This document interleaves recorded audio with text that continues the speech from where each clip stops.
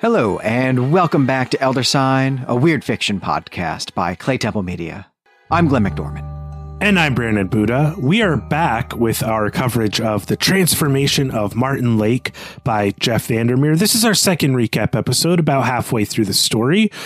This story, well, we're reading it in the 2001 collection called The City of Saints and Madmen, though, Glenn, you pointed out last episode that there is a new version of this book called Ambergris, which is includes this story as well, though not as much of maybe the extra material that's in The City of Saints and Madmen.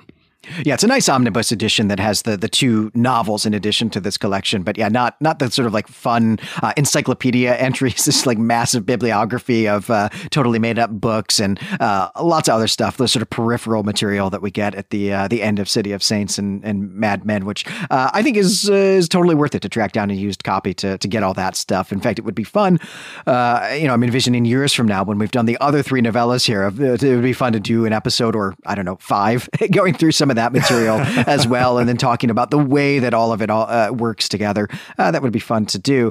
As you said, Brandon, this is the second recap. So, hey, we've done one episode on this story already, and we are going to do another episode after this. That will be the discussion.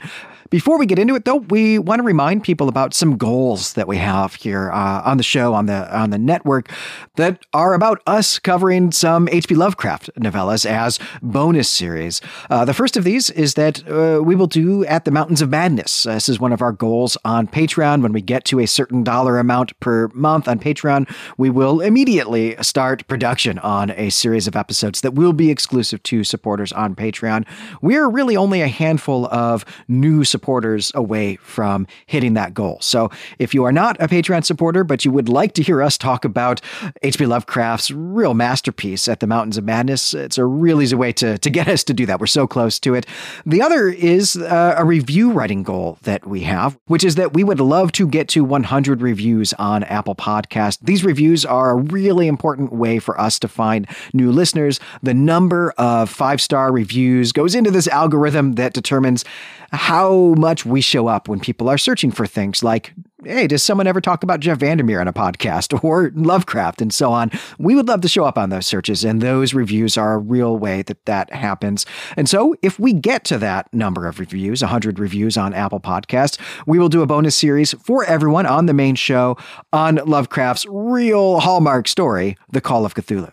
If you haven't reviewed us yet on Apple Podcasts in particular, or wherever you get your podcasts from, pause the show right now, write us a review, and then come back and listen to the rest of the show. It would help us out a whole lot. Also, if you've been thinking about supporting us on Patreon, just do it. It helps us out so much. We want to reach these goals. We want to grow the network. It's just so important to us to have support for the continued growth of the network, and we'd love your support.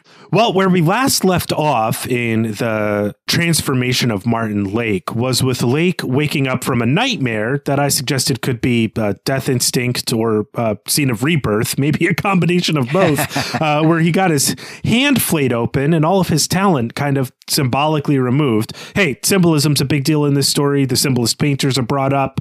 The red and green is everywhere. This is a very dark Christmas tale if you want to read it like that.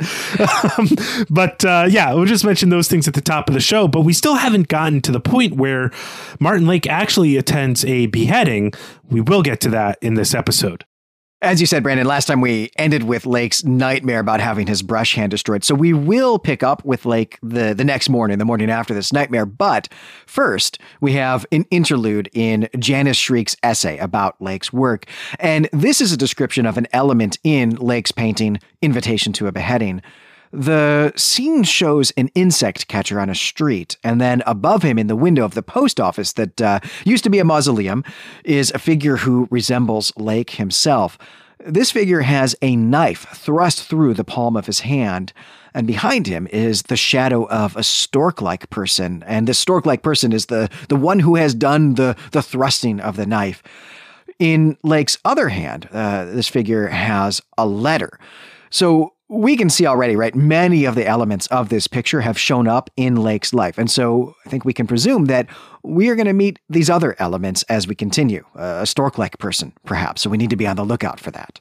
Shriek's interjections into this story, the way that VanderMeer kind of weaves in these portions of the Shriek biography of Martin Lake, or the essay on the invitation to a beheading, really provide us with a sense of mystery around what all these elements mean in the story. I mean, Shriek thinks that they're all symbols or private symbols of Lake's world. We're going to find out that they are, and they're not. Also, they're very real. But also, I think that on a craft level, this is a great way to introduce to us as readers these different elements that are going to emerge throughout the more conventional narrative that the form of this story takes. Shriek, of course, can't know all of the things that we know about Martin Lake. She can't know about his dream with regards to his hand. She doesn't know about the actual invitation to the beheading and other things of that nature.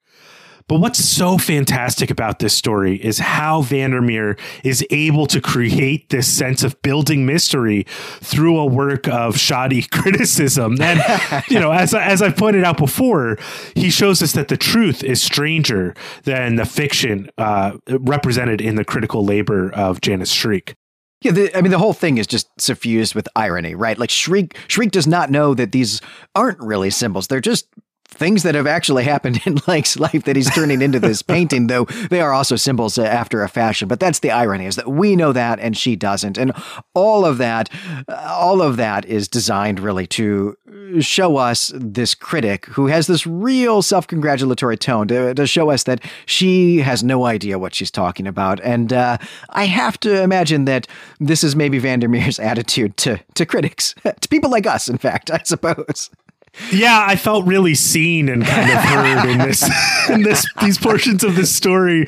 We try not to do criticism in this way, which is to, look at all the elements of a person's life that can be known in order to make interpretations about their art. And, VanderMeer is pointing out what an absurd endeavor that can actually even become, because interpretation is really, part of a totally different body of work that is put in to conversation with other modes of interpretation to kind of say you have the answer based on, your brush with fame or something like that is an adventure in missing the point, I think. And VanderMeer's pointing that out here. But I just want to emphasize here that the more things that we see that come out as elements of the painting that we know have happened in Lake's real life, allows VanderMeer to build in this mystery about, wait, what else is real? What else are we going to figure out that's real? And to me, that's just a masterstroke of craftsmanship. Yeah, it sends us into the second half of this novella looking for clues, essentially. And that's a great way to get buy-in from your readers, right? To make us actively engaged with looking for the other bits of this painting as they're going to show up in the novella. And of course, still also wondering how literally they're going to do that, right? We don't know necessarily that the others are going to show up literally, though turns out they are. And so at this point now we can continue with Lake's narrative. And this is another really long section, so we're going to break it in half. The first half is about Lake's attempt to get some of his paintings on display in a gallery. And hey, this is the gallery that is owned by Janice Shriek, whose essay we've also been reading. She does already have some of Lake's work up for sale. And in fact, when Lake arrives, there's a customer there showing some interest in one of his paintings. So this scene is really a satire, I think, of the whole art world, or at least, our stereotypes of the art world. Shriek wants Lake to go talk with this prospective buyer, and although he does it, he absolutely hates that he has to.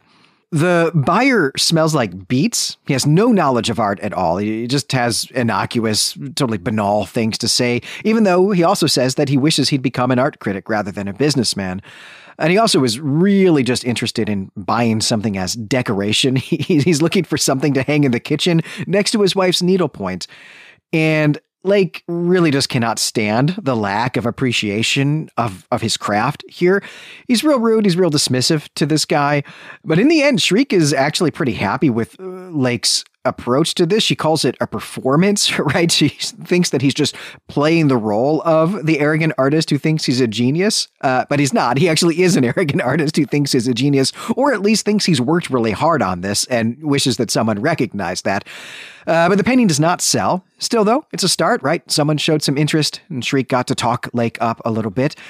Lake shows Shriek his new paintings, and these are studies of his father's hands and also some insects, right? His father's an insect catcher, but Shriek can't take them, at least not until some of Lake's other work sells. He just doesn't have the space for it, and he hasn't, I think, sold any paintings yet, so she's not going to invest that heavily in him. But I really enjoyed this scene. I think there's quite a bit of Easter egging going on here.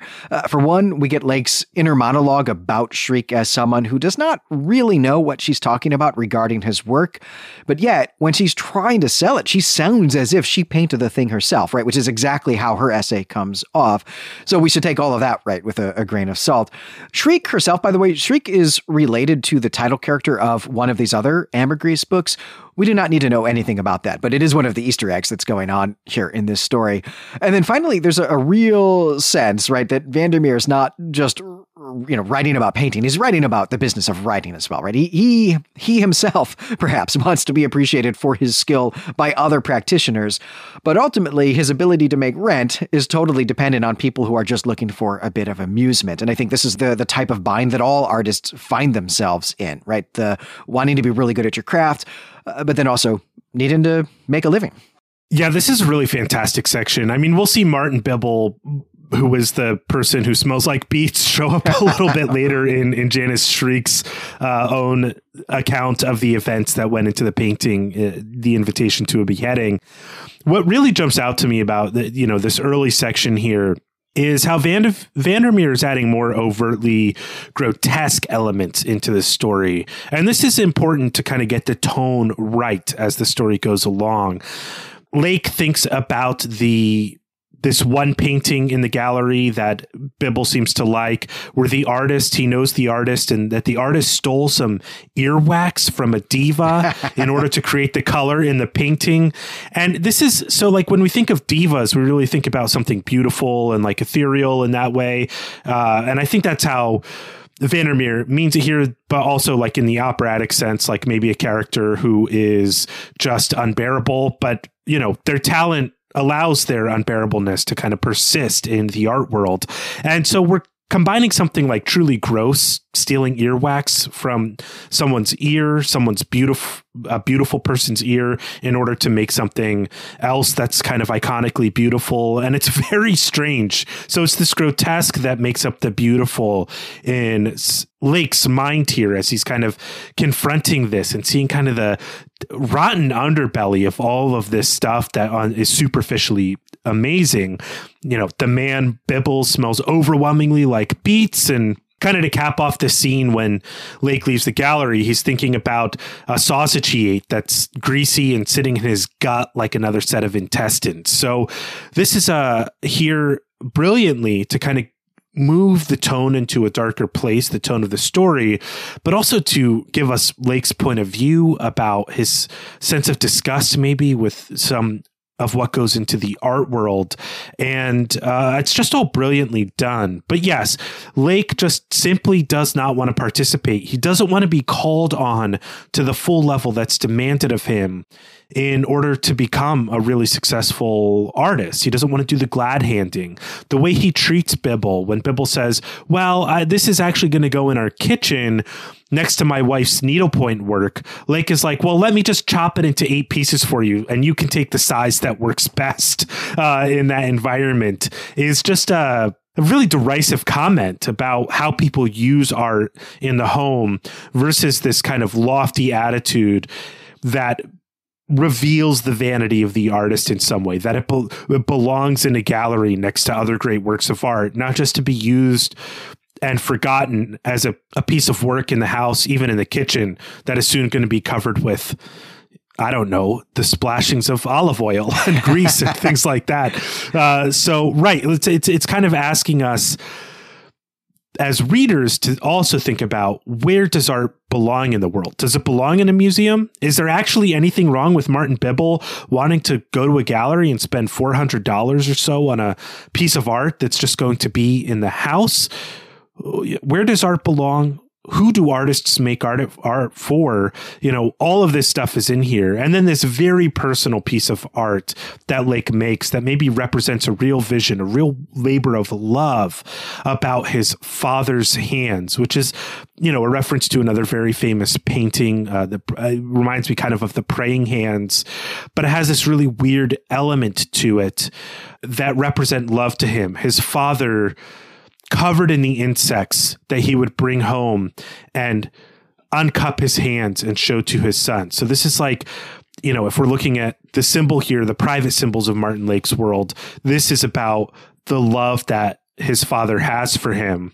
And there's this weird element to this story, not weird in the sense of like genre wise, but maybe it doesn't quite fit with everything else about Lake's relationship with his father, who Lake is afraid to seek his father's acceptance, but also really wants it. And that is a thread of the story that gets resolved by the end of the tale.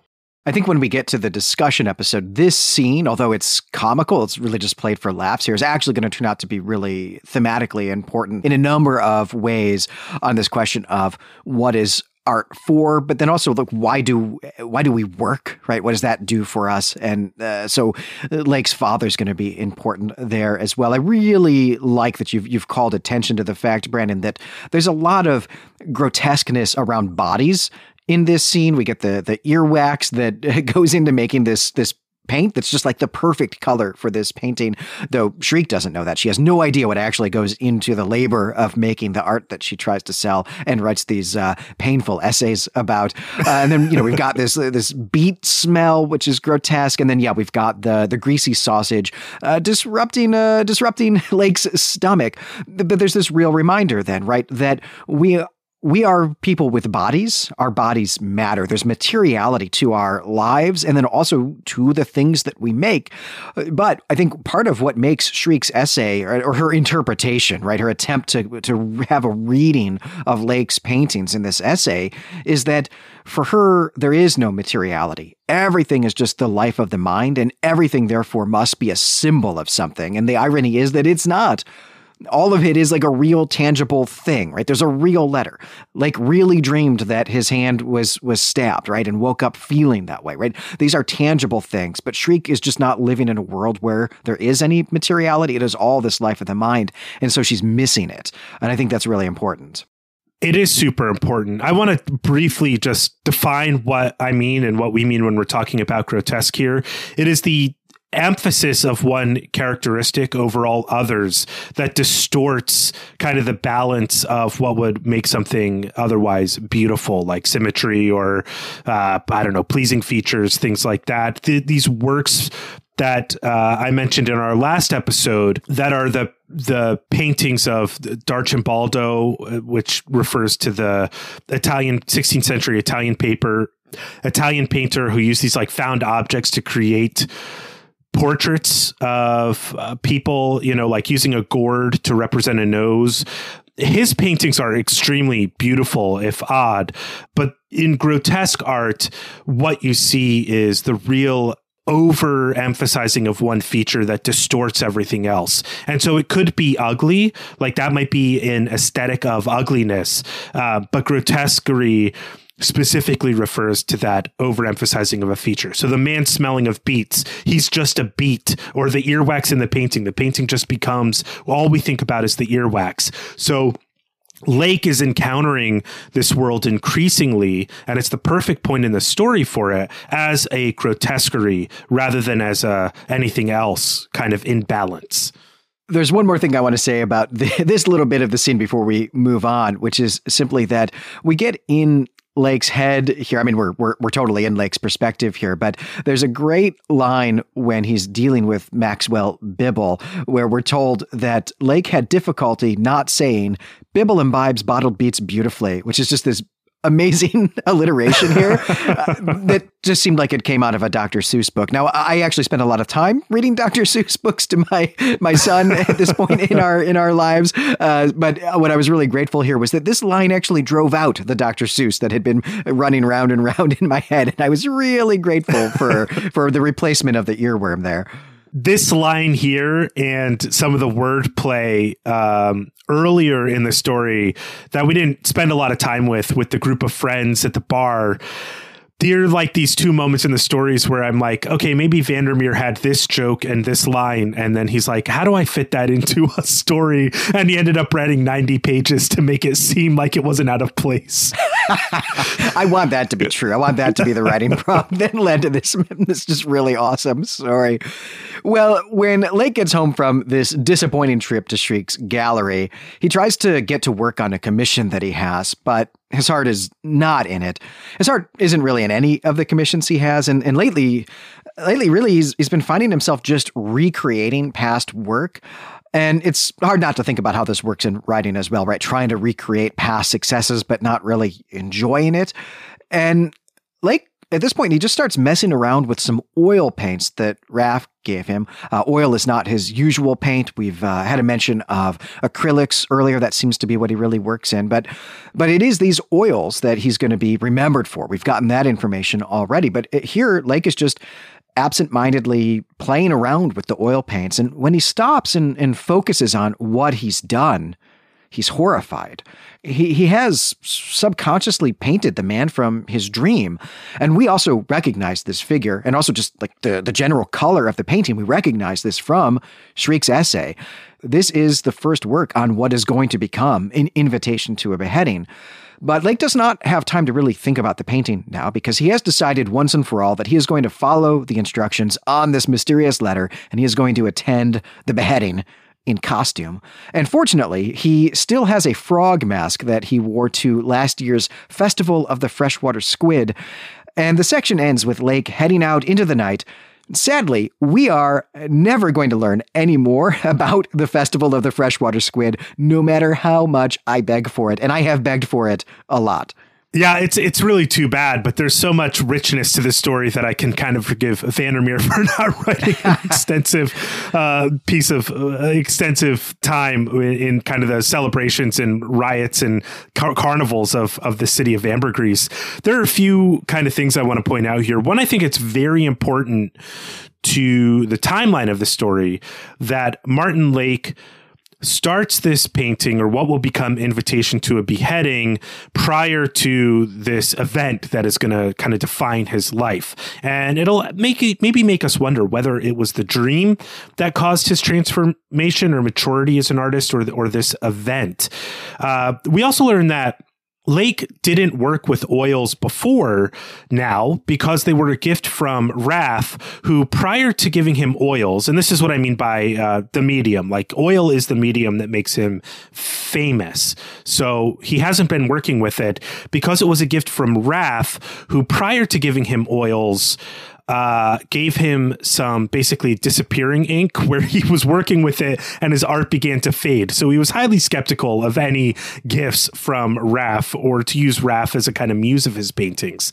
But this gift of oil paint from Raph is the meet cute between Lake and Marymount. This is kind of a throwaway sentence. Lake basically throws the oil and it hits at Raph. She ducks and it hits a stranger who happens to be Marymount. So that's the meet cute. Lake and Marymount get together after that. And it's a throwaway sentence, but it's really cute. We get the whole kind of romance of their relationship there in that moment. Yeah, if it weren't for the really horrifying thing that is about to happen, this would be a great rom-com, this story, it turns out. But yeah, I love this detail as well, because this is exactly why Lake has been thinking that maybe this invitation is actually just a practical joke. I don't know how far into their social circle this extends. It may just be that Raph loves practical jokes and goes to great lengths to play them on people. And so, like, we just get the sense that Lake, at least, is sort of living in fear of these practical jokes his whole life. And I love it. Yeah, I also want to point out here, though it's not clear until much later, that some of the estrangement that Lake feels with his father isn't just because he's an artist. It has to do with his sexual identity as well. And his clinging to Marymount is, in a way, an attempt to receive acceptance and love in a way that he doesn't feel like he can from home. Again, I said all of this is going to be resolved by the end of the story, but it is kind of the D plot of the story. Everything else that's going on in the story makes it easy to kind of ignore the way that VanderMeer is weaving this homosexual relationship into the story and into the characterization of Lake and who he is as a person, his sense of being an outsider.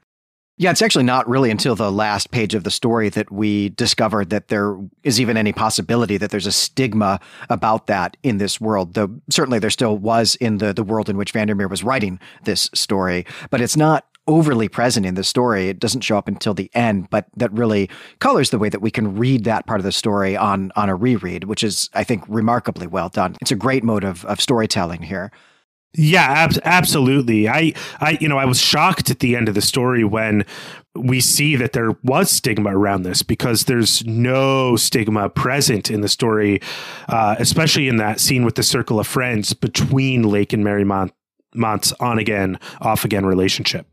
Well, our next interlude from Janice Shriek is about Lake's painting The Burning House, which is, well, it's about a burning house, right? It does what it says on the box, I suppose. But inside the house, an owl, a stork, and a raven are burning alive.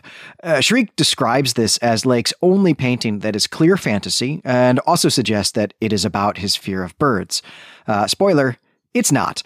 She also explains that there are a lot of allusions to pieces composed by Voss Bender in Lake's paintings, and Lake once said in an interview that he had the highest regard for the composer, though Shriek herself never heard Lake mention him.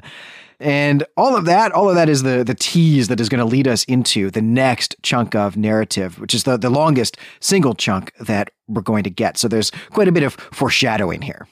Right. We've already seen that Lake is entirely indifferent to Voss Bender. He's irritated with his presence everywhere, symbolic presence or iconographic presence everywhere in the city. He carries around both flags so he won't be hassled by either Bender acolytes or Bender enemies, I suppose. And he's says earlier on in the story that he's gone through most of his life without hearing Voss Bender, and he's angry that Bender's death has caused him to start listening to his music now. So this gives us a new sense of mystery, which is, how does someone who is so indifferent or even scornful of Voss Bender come to see the man as an inspiration? And also, where does Lake's fear of birds come from? That hasn't come up. Right. We've seen none of that in the character of Martin Lake so far. Well, as I said, this next section of Lake's narrative is quite long. It's 20 pages. And VanderMeer starts us off here by dwelling on Lake's journey through the city. He pays special attention to what the city looks like, and he really lets us experience that through the eyes of a painter here. And a lot of this really subtly calls back to descriptions of Lake's painting in these Shriek interludes. And we should keep in mind that we are witnessing Lake's transformation into a great painter. And although the horror that is awaiting him is the most important part of that, I think this journey here matters too, as well as this accidental playing around with the oil paints from Rav. So on this journey here, we see a public square where vendors are selling produce and seafood, often itself arranged into these grotesque faces. The arrangement of the produce and seafood into these faces is really something of an art form. It's actually something that people come to this vendor market to look at. We also get a ride in a cab, and the cab also has a sheep in it. So there's a, page and a half of Lake sharing a cab with a sheep. And that's something that's in this story that I did not expect when we started. But then Lake arrives at the neighborhood he's looking for. It's a rundown place with rusted balconies and fire marks on the walls. And many of the walls show human bones protruding from them because in centuries past, it had been the custom for people to be buried in the walls of their homes. This is just a really great, really creepy and moody world-building detail there. And speaking of creepy and moody, now a fog descends, and Lake is lost. He can't see well. He's got a paper map with him, but it's not that helpful. But there's a light ahead, and this light turns out to belong to an insect catcher.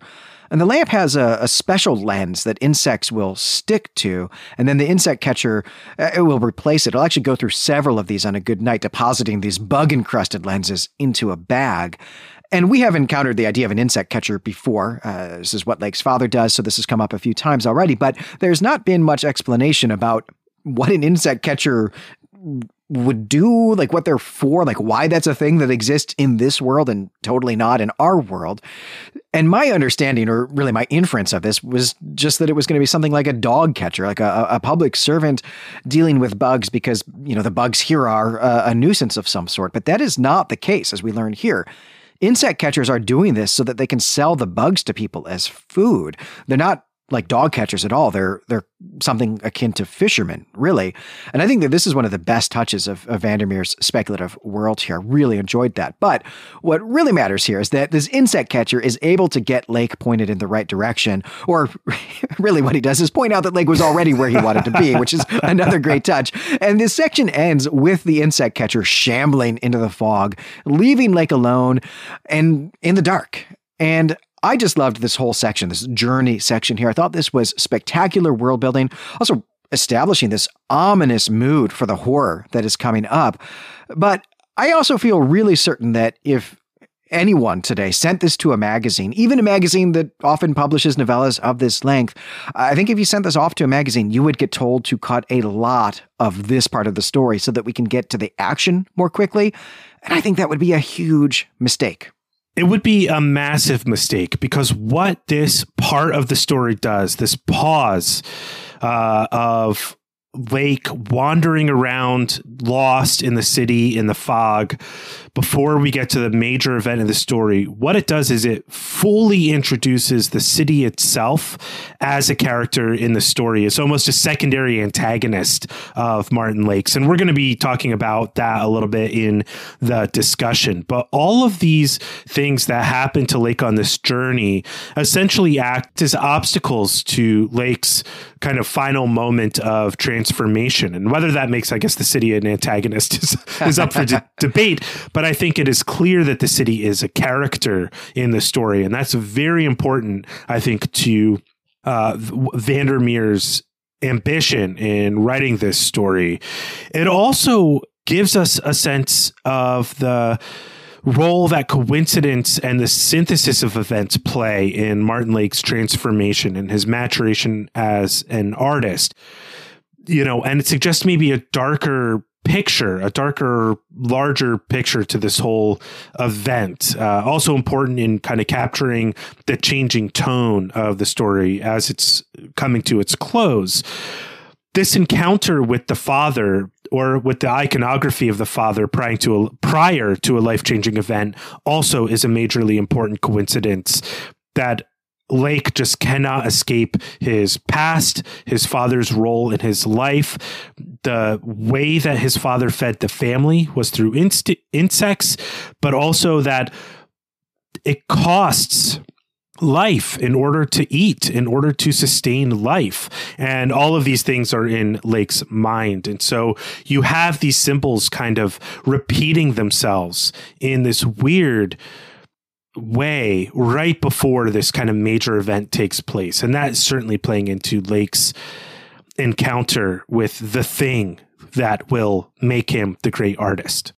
Yeah, we should probably get to that thing at some point here. So let's do it. Lake finds the house that he's looking for. It's 45 Archmont Lane. It is painted the color of the envelope the invitation came in, and the door knocker is identical to the seal, the sort of owl figure. And when he knocks, a voice greets him, and the voice implores him to put on his mask. And inside, Lake sees that the man at the door is wearing a stork mask, and indeed greatly resembles a stork. And of course, we've had this image already. We have been primed to be on the lookout for a stork. And Lake makes a joke about storks eating frogs, but the stork tells Lake not to talk, and then ushers him into a red study with pink light, and then he leaves him. There is a 6-foot-long box in the middle of the room. It's got decorative handles, but no drawers. There are also globes and maps strewn about. There's a feeling of artificiality about the whole thing, but also of wealth. And Lake starts to imagine what he's going to do with the money that he's going to get from this commission. He's going to buy new brushes and new canvases, right? He's going to be able to put that money into his art. And left alone here, Lake begins to hear a strange tapping sound, and the tapping is coming from inside the room. And look, right, you have already figured it out. We've figured it out. Everyone but Lake has figured it out. Everyone but Lake knows that 6-foot box with handles is a coffin. That's what that's called. There's a coffin in the room, and someone is in it and would really rather be out of it. But before Lake can do much of anything about this revelation, the stork returns, and now he's accompanied by, and you have already guessed it, he's accompanied by a raven and an owl. All three men are wearing identical suits, and they are all disguising their voices. They've got cloth or pebbles or something in their mouths, but they've each got a distinctive body type, and hey, maybe that's going to matter later. And this whole scene is so vivid. It's really, really awesome. It's just fantastic. Even as we are going to be introduced to the horror, the owl is clearly in charge, and he explains that Lake is here for a commission, and it is going to be an unusual one. And Lake has no choice, right? Now that he's here, he has to go through with it. And Lake at this point is still thinking in terms of pornography, something that Raph had suggested to him. And he's uncomfortable with this, so he tries to leave, but the raven blocks his path. And now this guy in the raven mask is holding a shiny knife in his gloved hand. And here's what the owl says now. Simply put, your commission shall be its own reward. We shall not pay you, unless you consider allowing you to live. Payment. Once you have left this house, your life will be as before, except that you shall be a hero, the anonymous citizen of the city who righted a grievous wrong. And Lake asks what specifically they want of him, and the response is basically straight out of Macbeth. Murder, says the raven. An execution, says the stork. A beheading, says the owl. And Lake tries to leave again, as I think most of us probably would at this point. He actually tries to leap over the coffin, but the stork and the raven knock him down, and they hold him on the floor. The owl explains that if Lake won't do it, they'll kill Lake and get someone else to do what they want of him. And so Lake says yes, he agrees to murder whoever is in this coffin. And now Lake is instructed to open the coffin, and when he does, he sees a man gagged with a red cloth and with strange symbols carved into his arms. But he recognizes the man. He knows who this is. It's Voss Bender. This whole situation is extremely dark, and as you pointed out, it's made more terrifying by the fact that we get no explanation for any of these events, only questions and doubts. Lake begins to wonder if, why he was chosen for this. And they're like, were you even chosen? What does that even mean? Which makes us wonder, would someone else have shown up if Lake had not? And then if Lake didn't show up, would he have had the private iconography necessary? All these images, symbols, which have broader meanings. If he had not attended these events, this whole scene feels like a symbolist painting, essentially. But, then the question arises, do we really need events like this in order to inform our use of symbols and art? Seems like a sacrifice is going to take place. Is an occult sacrifice required in order to get to the next level in our own artistic objectives? Is it worth it? I mean, I can only imagine the types of questions that are going to plague Lake for the rest of his life after this encounter here. It's especially, with Bender. This is the leader of the city who everybody already thinks is dead. And so this is a massive ethical issue that Lake is thrown into. And even though Lake has agreed to murder whoever it is that's in this coffin, before he's even opened it, not that that's actually something that should matter, even though he's agreed here because he's under duress, he's actually going to disagree. He's going to change his mind about that a few more times here. But of course, ultimately, right, I mean, we're not spoiling anything at this point to say, ultimately, he is going to go through with it. And so this scene really invites us to imagine ourselves in this scene. And maybe I'll just continue here. So Lake is stunned to see that this is Voss Bender. He asks why, and the Macbethiness comes back here again, where we get each of these bird costume characters saying sort of one thing in answer to the question, a different thing in answer to the question. So the stork says he did it to himself. He brought everything on himself. And the raven just says he's no good. And then the owl, he is the very epitome of evil. But yeah, Lake does not want to do this. He doesn't want to murder anyone. That is definitely not what he thought he was walking into when he came here tonight. But the Raven says that Bender is already dead. Everyone knows that Voss Bender is dead, and you cannot really kill someone who is already dead. But that is kind of a semantic argument there, and the owl has a more direct inducement to get Lake to do what they want, to get Lake to kill Voss Bender. And it is this: either kill Bender, or we will kill you. And if we kill you, it's going to be very painful. So Lake takes the knife from the Raven, and he screws himself up to do it. And he thinks of his father in this moment. And although VanderMeer never uses the word disappointment here, this description is suffused with that notion. Just a beautiful bit of writing here. And through his gag, Bender begs Lake to help him. And so now Lake refuses again, even throws the knife on the floor. But the Raven gives it back to him and then takes Lake's hand in his own and forces him to hold the knife against Bender's throat while the stork holds Bender's head still. And the Raven forces Lake to make a cut here. And so now Bender is bleeding. The stork and the Raven back off at this point, and the owl actually chides them for coming too close to doing violence to Bender themselves. But the owl also says that now it is just a matter of time. Right? Bender's throat has been cut, so Lake may as well finish Bender off. At this point, it's a mercy killing, and still the threat remains, right? He repeats the threat here. If Lake does not kill Bender, they are going to kill Lake. Lake tries again not to kill Bender. He asks him why. Why was he chosen for this? You mentioned this bit already, Brandon, right? But the owl simply says, how do you know you're the first person to come here? How do you know that you were even chosen? Which is a great question about what is happening in the background of the story. And I think we should actually take that question up in the discussion. Was Lake chosen for this? But Lake leans in and he looks into Bender's eyes and he wonders what Bender is seeing now, right? What Bender is thinking about or remembering as he's slowly bleeding to death. And Lake hopes that it is something happy. Lake at this point actually sees the Raven reflected in Bender's eyes as the Raven masked figure is leaning over them. And this angers Lake. He whirls around with the knife and tells the Raven to back off. And then he does it. He takes the knife to Bender's throat and he beheads him. And that's the end of the scene. Yeah, this section of the story is the real crux of the story right here. I mean, we've talked a little bit about Lake being put into this real ethical bind, and we kind of wonder what drives him there. Like, what drives him to make this decision to even show up to a place that's offering him an invitation to a beheading. You know, one thing we haven't mentioned here is that this is the title of a Nabokov novel has this analog character named Siren in this book.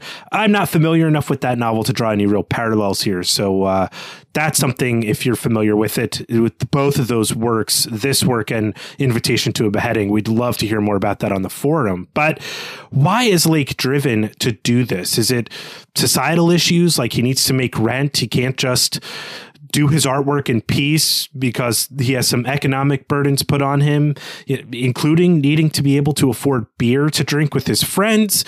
Does he feel like he needs to go to shake up his own senses of inadequacies as an artist? Like, as Glenn, you pointed out, he's let his father down by even becoming an artist in the first place and then not making it big. Is it because he's taking commissions that don't fill him with passion? All of these things, these explanations we might think of like the systemic issues or psychological issues, all these other places to put blame on what leads Lake to do this, do not hold up in the face of the actual ethical choice, which is Lake's alone. He could choose to die, and then that would be that. He wouldn't have done this terrible thing, but he doesn't. He is the one standing kind of alone, making this actual ethical choice. There's nothing and no one to blame but himself. And it's a moment where he is going to have to reveal to himself who he is and what he is made of, something we get the sense that he's been avoiding with his ironic detachment, his estrangement from his family, his inability to maintain an intimate relationship with another person. All of this stuff is kind of, all of his flaws are about him ignoring what he's really capable of, and his inability to make great art is a part of that as well. We already know, though, that he becomes a brilliant artist, but it seems like he was already on the way to that greatness. And it seems to me as though one of the promises that these people make is that he will become great as a result of this. And these people are clearly wealthy, as you pointed out, and that calls to mind the way that taste is made by people in the leisure class, which is often the wealthy class as well. And they're kind of promising, in a sense, as taste makers, that somebody needs to step into Bender's role as the cultural icon of the city. They just don't want Bender as the political icon of the city. But Lake was already painting something great. We already know that he started this work, Invitation to a Beheading. Yes, it might have turned out differently, but he was on the cusp of greatness with what he started with the oils. So it's a real question then to us as readers is like, as I said before, was this sacrifice necessary to make Lake great? Or is this the moment that really fuels his creative engine? And then I wonder kind of if VanderMeer, kind of on the bigger level, is making a point that all great art comes from trauma. And this is something we'll have to think about in the discussion when we think about the mode that this story is told in, which will hopefully allow us to kind of grasp at all these other things that we've been talking about. But if not, we'll get to them. So yeah, this section is really traumatizing. It's insane. And it doesn't just pose questions to Lake, the character. It puts us off balance as readers as well, knowing the timeline of these events of Lake on the cusp of greatness already, and then performing this act. It also, as a final note and a much more minor note, explains a pathological fear of birds that Martin Lake develops. Yeah, it's not actually clear that he develops a fear of birds, right? Because Shriek only knows this by thinking about his painting. So the fear that Lake develops is a fear of people dressed as birds, which, to be honest, I think most of us probably have. We might not be aware of it, but probably most of us actually have a real fear of that, and rightly so. But I'm glad you brought up the ethical dilemma here. That's not what the story is about, in the sense that we don't get that built up for us. It appears here. VanderMeer does narrate this in such a way that he invites us to imagine ourselves in this scenario. And of course, every single one of us wants to believe that we're the person who would choose to die rather than to murder in this moment. But I think that studies have really borne out that that's not going to be true, that most of us have a real impulse to want to not die ourselves in a situation like this. VanderMeer, I think, also does some work here in making Lake continue to be a sympathetic character by making him not responsible really for the cut that is actually going to kill Bender at all. So there's a sense here, and maybe a criticism of actually what VanderMeer has done here, of sort of having his cake and eating it too with Lake, sort of sending him through this moral dilemma, making a choice that we find distasteful or uncomfortable or wish that he hadn't made, but then also realizing that the outcome for Voss Bender was going to be the same no matter his choice. That might be a little weak there, but it is also a way for VanderMeer to get back to the real themes that are going on here, to make this the weird element. Something else I want to point out, or maybe just suggest, Brandon, is we've already had a clear parallel between Voss Bender and Christ, in the sense that it's been 3 days since his death. That's just a heavy number. That number is heavy with significance. Anytime you get 3 days and it's around a death and maybe someone's not actually dead, right? You've got to be thinking about Christ. But here we also get Lake denying, right, 3 times. That's important, right? Saying, I'm not going to do this. I'm not going to do this. Some of this even calls to mind, right? The he who lives by the sword will die by the sword. There is also a sense of betrayal here. There's the thinking about a father in this death scene, right? So there's a lot of images that are kind of like halfway to the end scenes of the Gospels, right? The death of Christ, the passion of Christ here. It's not a 1-for-1. It's not all the way there, but there's a lot of suggestiveness of that. Though also there's a lot of Macbeth here. It's not just like that these characters kind of come off as the 3 witches, but, is this a dagger I see before me, and all of that, which, that's also about a betrayal, killing a father figure, and so on. So this is kind of the weird fantasy mashup of Macbeth and the Gospels, which was not, advertised in the title of the story.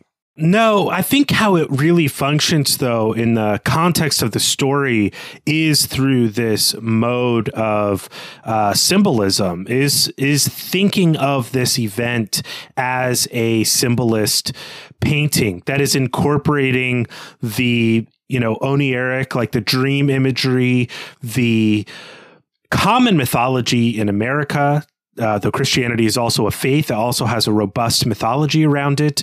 And using that to kind of really evoke the emotional context, the dream context, the symbolic context of this event, while not needing to make it analogous to it. It's not an analog. It's not a metaphor. It is weightier because of the strength of the symbols that VanderMeer has chosen to include in this moment. And so he's actually pulling on the theory behind the school of the symbolists in order to kind of add some heft to this moment in the story. There's still a lot to chew on with this scene. We're going to take up a lot of these topics again in the discussion, so we'll move on towards the end of the recap here. There's actually still quite a bit of the story to go, even though we've hit the real climax of the plot. But really, this has to be a story as well about how Lake is going to deal with the fact that he's gone through this, that he's done this. We will get to that, but of course, we also have to have an interlude here. We have already known that Lake is going to go on to paint a piece called Through His Eyes, and now Shriek describes that painting for us, and it is everything that Lake just imagined Bender was experiencing while he himself was beheading the man. The stork, the raven, the owl, they're all there. Lake is there.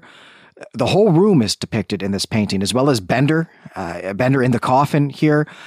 But then beyond that, on a massive canvas, are depictions of everything that Lake hoped Bender was thinking about as he died. Shriek then describes for us another painting, an interpretation of Bender's musical piece, Aria for the Brittle Bones of Winter. This is a lake in winter. There's a full moon above it, though the full moon only appears as it's reflected in the lake, and the moon bears the face of Bender. And Shriek identifies these two paintings as really making a trilogy with Invitation to a Beheading, and she invites us to consider the common themes and to wonder what Lake was getting at with taking up these images and these things that might be symbolic. And of course, we know that this is not an abstraction. Lake has beheaded Bender, and he's now going to go on to paint it, and to paint it over and over again, paint different understandings, different modes of reflecting on what he's done. We know for certain now that Lake is just working out trauma through his art and will kind of continue to do that through his career, though perhaps all he needed was to kind of switch mediums and use oil paint instead of murdering someone. But hey, maybe he needed both, and maybe the world is better for Lake's art and better for not having Bender in it. Those are weak arguments, though. I do like, one thing I really like about this section is that Martin Bibble shows up here as a kind of low-level art critic, and he comments on Lake's painting here with his usual complaint, which is Lake's paintings are just too big. They won't fit next to his wife's and needlepoint, and I just like that kind of return to humor here in this story. Yeah, there is actually a ton of humor in this story. We've talked about it, but I don't think we've really pointed out necessarily quite how funny it is. You and I are, we frequently talk about how actually we don't like funny. This is a theme that has come up on all the shows that we do together. But I actually really appreciate VanderMeer's humor here. There's just enough and never too much that I think it actually works really well. It is a technique. It is a thing that I simply have no skill to do. As anyone who listens to this podcast knows, we're just not that funny. We're just not. All right. Well, we know that Lake is going to at least become a successful and famous painter, though we also know that he's going to die before Janice Shriek. But certainly when we've last left him, he was not in good shape here. And he leaves this house. He heads out into the night. The fog has lifted at last. At a fountain, he tries to wash his hands, but the blood, it won't come off. Some more Macbeth here. He tries again at other stops as he wanders vaguely in the direction of his apartment, not really having that in mind as a destination, but none of it helps, and the stench of the blood just overwhelms him. And Lake wanders. He wanders around until the sun comes up, and then he is faced with the city coming to life. Sandwich vendors, bankers, nannies, all starting their work days. And Lake here, he abandons the idea of going home at this point, and instead he goes to the religious quarter, and he thinks about confessing his sin to a priest at the Church of the Seven-Pointed Star, but he also thinks that he shouldn't be forgiven. And so he wanders into a small park, and he's confronted there by an enormous marble head of Voss Bender. And finally he collapses. He collapses at the base of this sculpture, and he remains there until Raph finds him and gets him home. And even though he won't tell her anything, she gets him fed, and then she goes out in search of Marymount. And at this point, he's alone in his apartment, and Lake destroys all of his paintings. All of his paintings, that is, except for the studies of his father's hands and the oil painting that he had started just before going to the beheading, which we know, of course, right, is the two things that are going to really be the foundation of his artistic greatness, or at least the works that are going to show up in his artistic greatness. Exactly. What one thing I really want to point out, maybe the only thing I really want to point out in this section is again the use of like symbols, or at least institutions as symbols in the city that Lake tries to seek comfort in. He starts with the underbelly. He goes to a brothel, but he stops there for a while. I suppose everyone is welcome at a brothel, and he knows he's not going to go inside. He's not going to seek solace there, but it's no mistake that the brothel is the place where he thinks he can catch his breath. And then Lake goes to the church for answers, but then he can't find any solace there either. And he doesn't think that the solution is going to be in confession. And finally, he ends at the bureaucratic district, and there's nothing there for him anyway, except for this new symbolic statue of Voss Bender. The only solace that's offered him, the only answer he gets is from his friend, who kind of lets Lake be a mess for a while until he calms down. And Lake also tries to lash out here at the culture war taking place over Bender. He wonders, how he gets mad at these people like fighting in the street, and wonders how representing the views or ideals of a dead person, how can that actually mean something to the person who themselves is dead? Like, why don't these people just do something else? Is that why we imitate others and their values? Is it just to be recognized by them as good disciples in their lifetime? What does it mean to become an icon or a symbol for something else? Is a kind of a question that Lake is implicitly asking by lashing out in this way. And then finally, what I want to point out here is the reversal of what was comedy in the beginning of this story is Lake's irritation of seeing Bender everywhere. And now Lake's horror is that Bender is inescapable. He can't escape the visage of Bender. We really call back here to the scene at the bar, the ruby-throated calf, which, of course, we have come back to that name as definitely a bit of foreshadowing.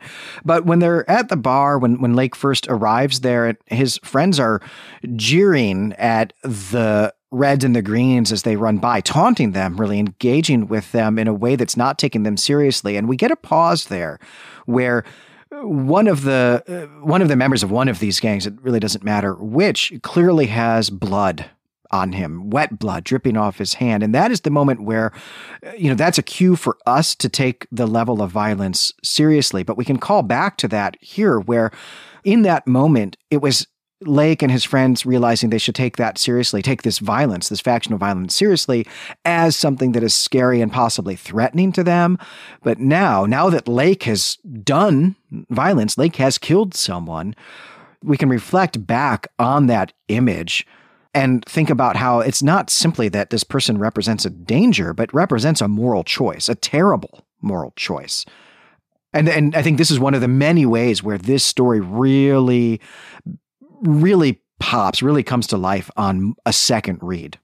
That bloody hand also is imagery that feeds into Lake's dream that we talked about earlier as well. And so perhaps VanderMeer is also poking at the notion that representing something does not really contend with the reality of it. And that this horrible moral choice that you point to, Glenn, here is really just being used as fuel for creative fire. And is that an ethical thing at all? Does art speak to ethics on any level?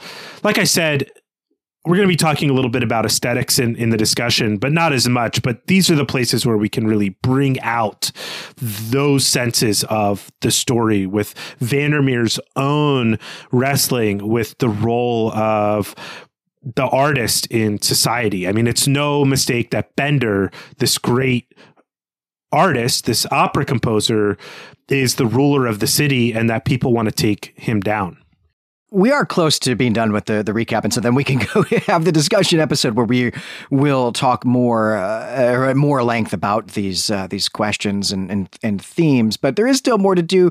The scenes are getting shorter, though, but it is time for another interlude. And this interlude is Shriek trying to understand why Voss Bender is so important to Lake's transformation as a painter. And of course, we know why. Lake just beheaded Voss Bender under duress from 3 men in bird costumes. But Shriek does not know that, and so she has to come up with an alternative explanation. And for her, painting Bender is all about painting Lake's father. She connects the studies of the father's hands with the fact that she knows Lake's father didn't want him to become an artist. She connects those two things with the appearance of an insect catcher and also Bender in Invitation to a Beheading.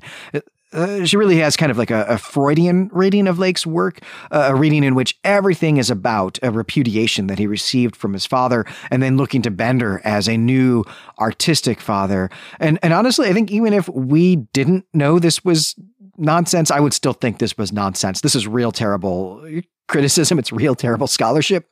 It sure is, yeah.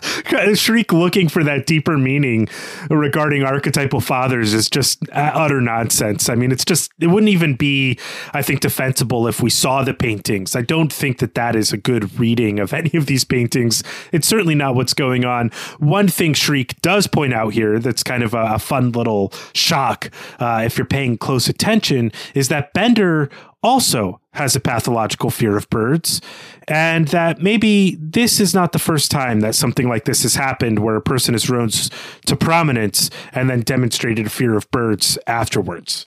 Right, so I'm going to get real suspicious of you if this motif starts showing up in your stories, just to be clear. I don't even know what birds are called other than birds, so I don't have a naturalistic bone in my body. You've got nothing to worry about. You're right. I'm the one with the intense bird feeder and the son named after a bird. And oh man, I haven't done anything like this.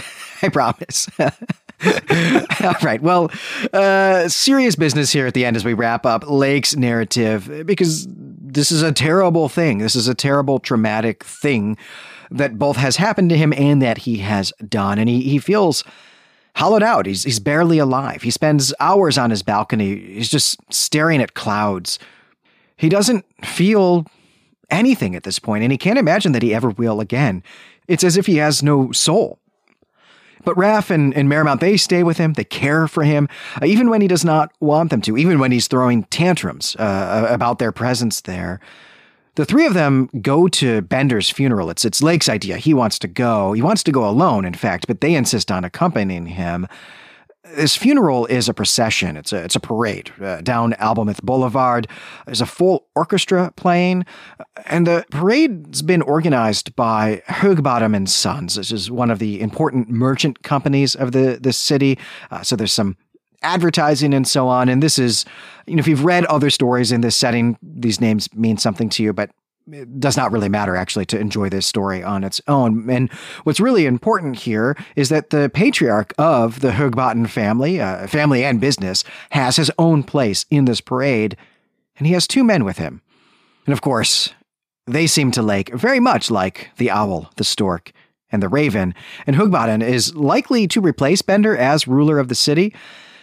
And so it seems probable that they were the ones who had him murder Bender at 45 Archmont Lane. But still, Lake could never prove this. But it does feel like this knowledge matters to Lake.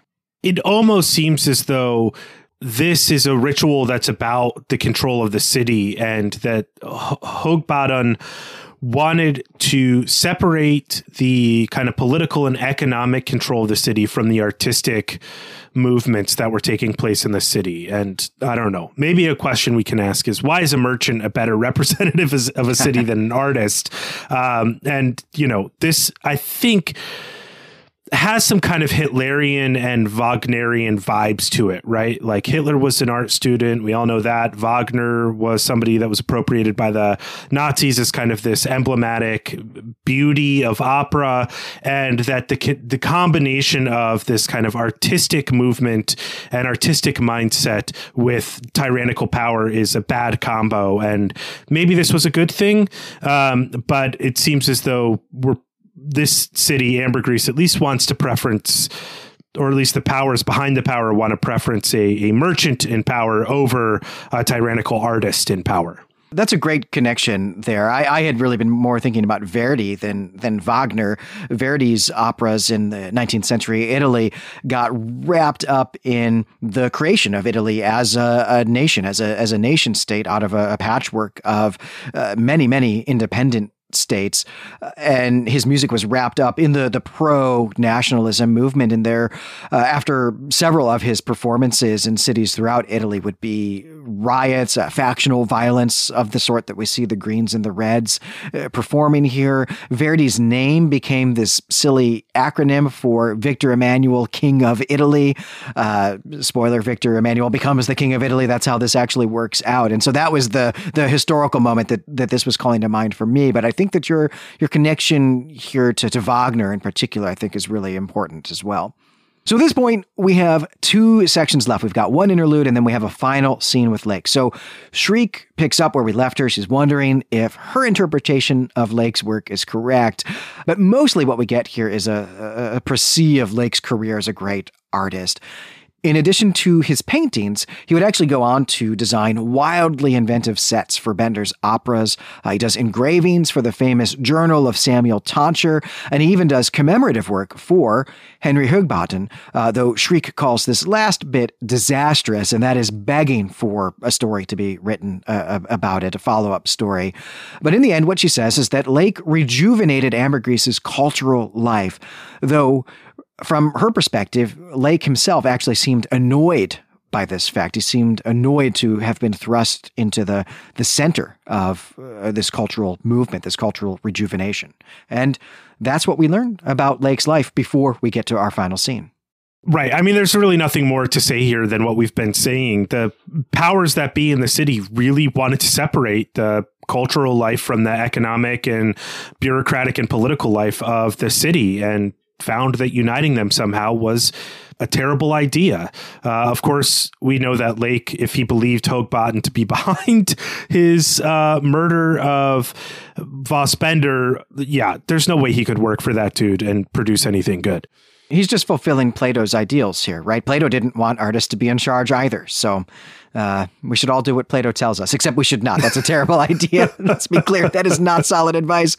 Well, all right. We have finally come to the last scene of the book. And really, this is a summary of the next entire year of Lake's life.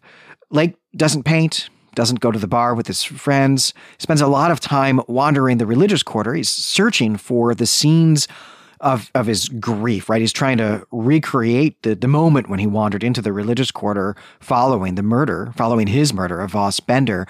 But he's also searching for what's described here or labeled here as the dispassionate passion of the city. And 6 months into this, he even goes back to 45 Archmont Lane, the house that had been this one wealthy, affluent, well-maintained house in this otherwise impoverished neighborhood. The house now is burned. There's nothing there except the faint smell of carrion and smoke and a bust of a figure who's important in the religious life of Ambergris. And later that same month, so following this visit back to 45 Archmont Lane, Lake asks Marymount to move in with him permanently, and he says yes. And the start of this relationship, this committed partnership here, this begins Lake's recovery. And after this, he starts to hang out at the Ruby-Throated Calf again with his friends. He takes all of his paintings out of Shriek's gallery. He burns them.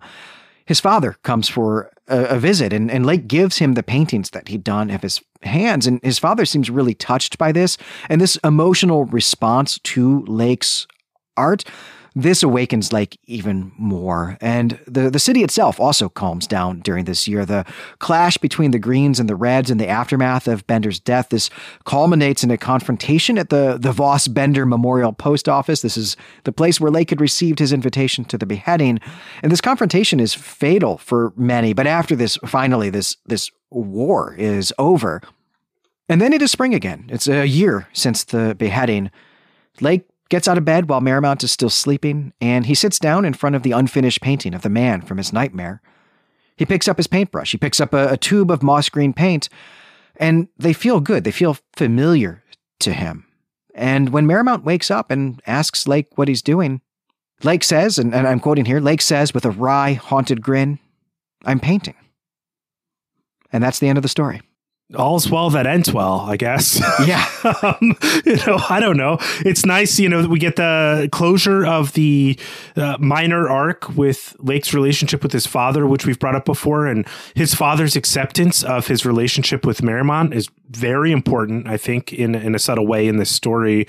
But yeah, Lake is going to take a while to get over this, as we know. All of his paintings are about this event, including the painting of the burning house with the birds in it. That's 45 Archmont Lane.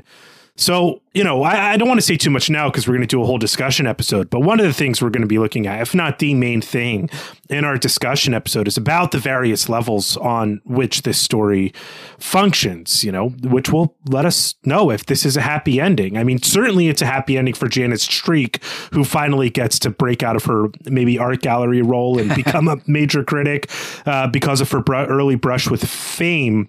But the question is, what does any of this mean? Is this a fable, or is this story told in a wholly different mode? Is there an ethical concern we need to worry about, or is this story going after something else? So a big part of what we'll be doing is going after meaning when we get into our discussion. Yeah, and I don't want to get in the way of the discussion. I don't want to preempt that at all. So I think we're just going to call this one done. So that is going to do it for this episode. I'm Glenn McDorman. And I'm Brandon Buddha. Thank you again for listening to us, and we encourage you to join us on our forum at claytemplemedia.com or on our subreddit, Clay Temple Media, to talk about this second half of the transformation of Martin Lake before we get into our discussion. As we said at the top of the show, we would love to be doing some extra series on some great Lovecraft novellas, but we need your help to do that. There are two at work here. One is the novel, really, I guess, At the Mountains of Madness. The other is The Call of Cthulhu, right? Most famous of Lovecraft's stories.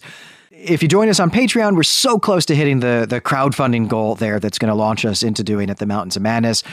And if you want to hear us do a bonus series for everyone that would air on the main show here on The Call of Cthulhu, and you have not yet written a review of the show on Apple Podcasts, doing that is what will help get us to that goal as well. We would love to cover these stories. We hope you want us to cover these stories too, and will help us get there. We really appreciate all of the help and support that we get from our listeners. So yeah, next time we will be back with our third episode on this really amazing novella. That's going to be our discussion episode. But until then, we greet you and say farewell.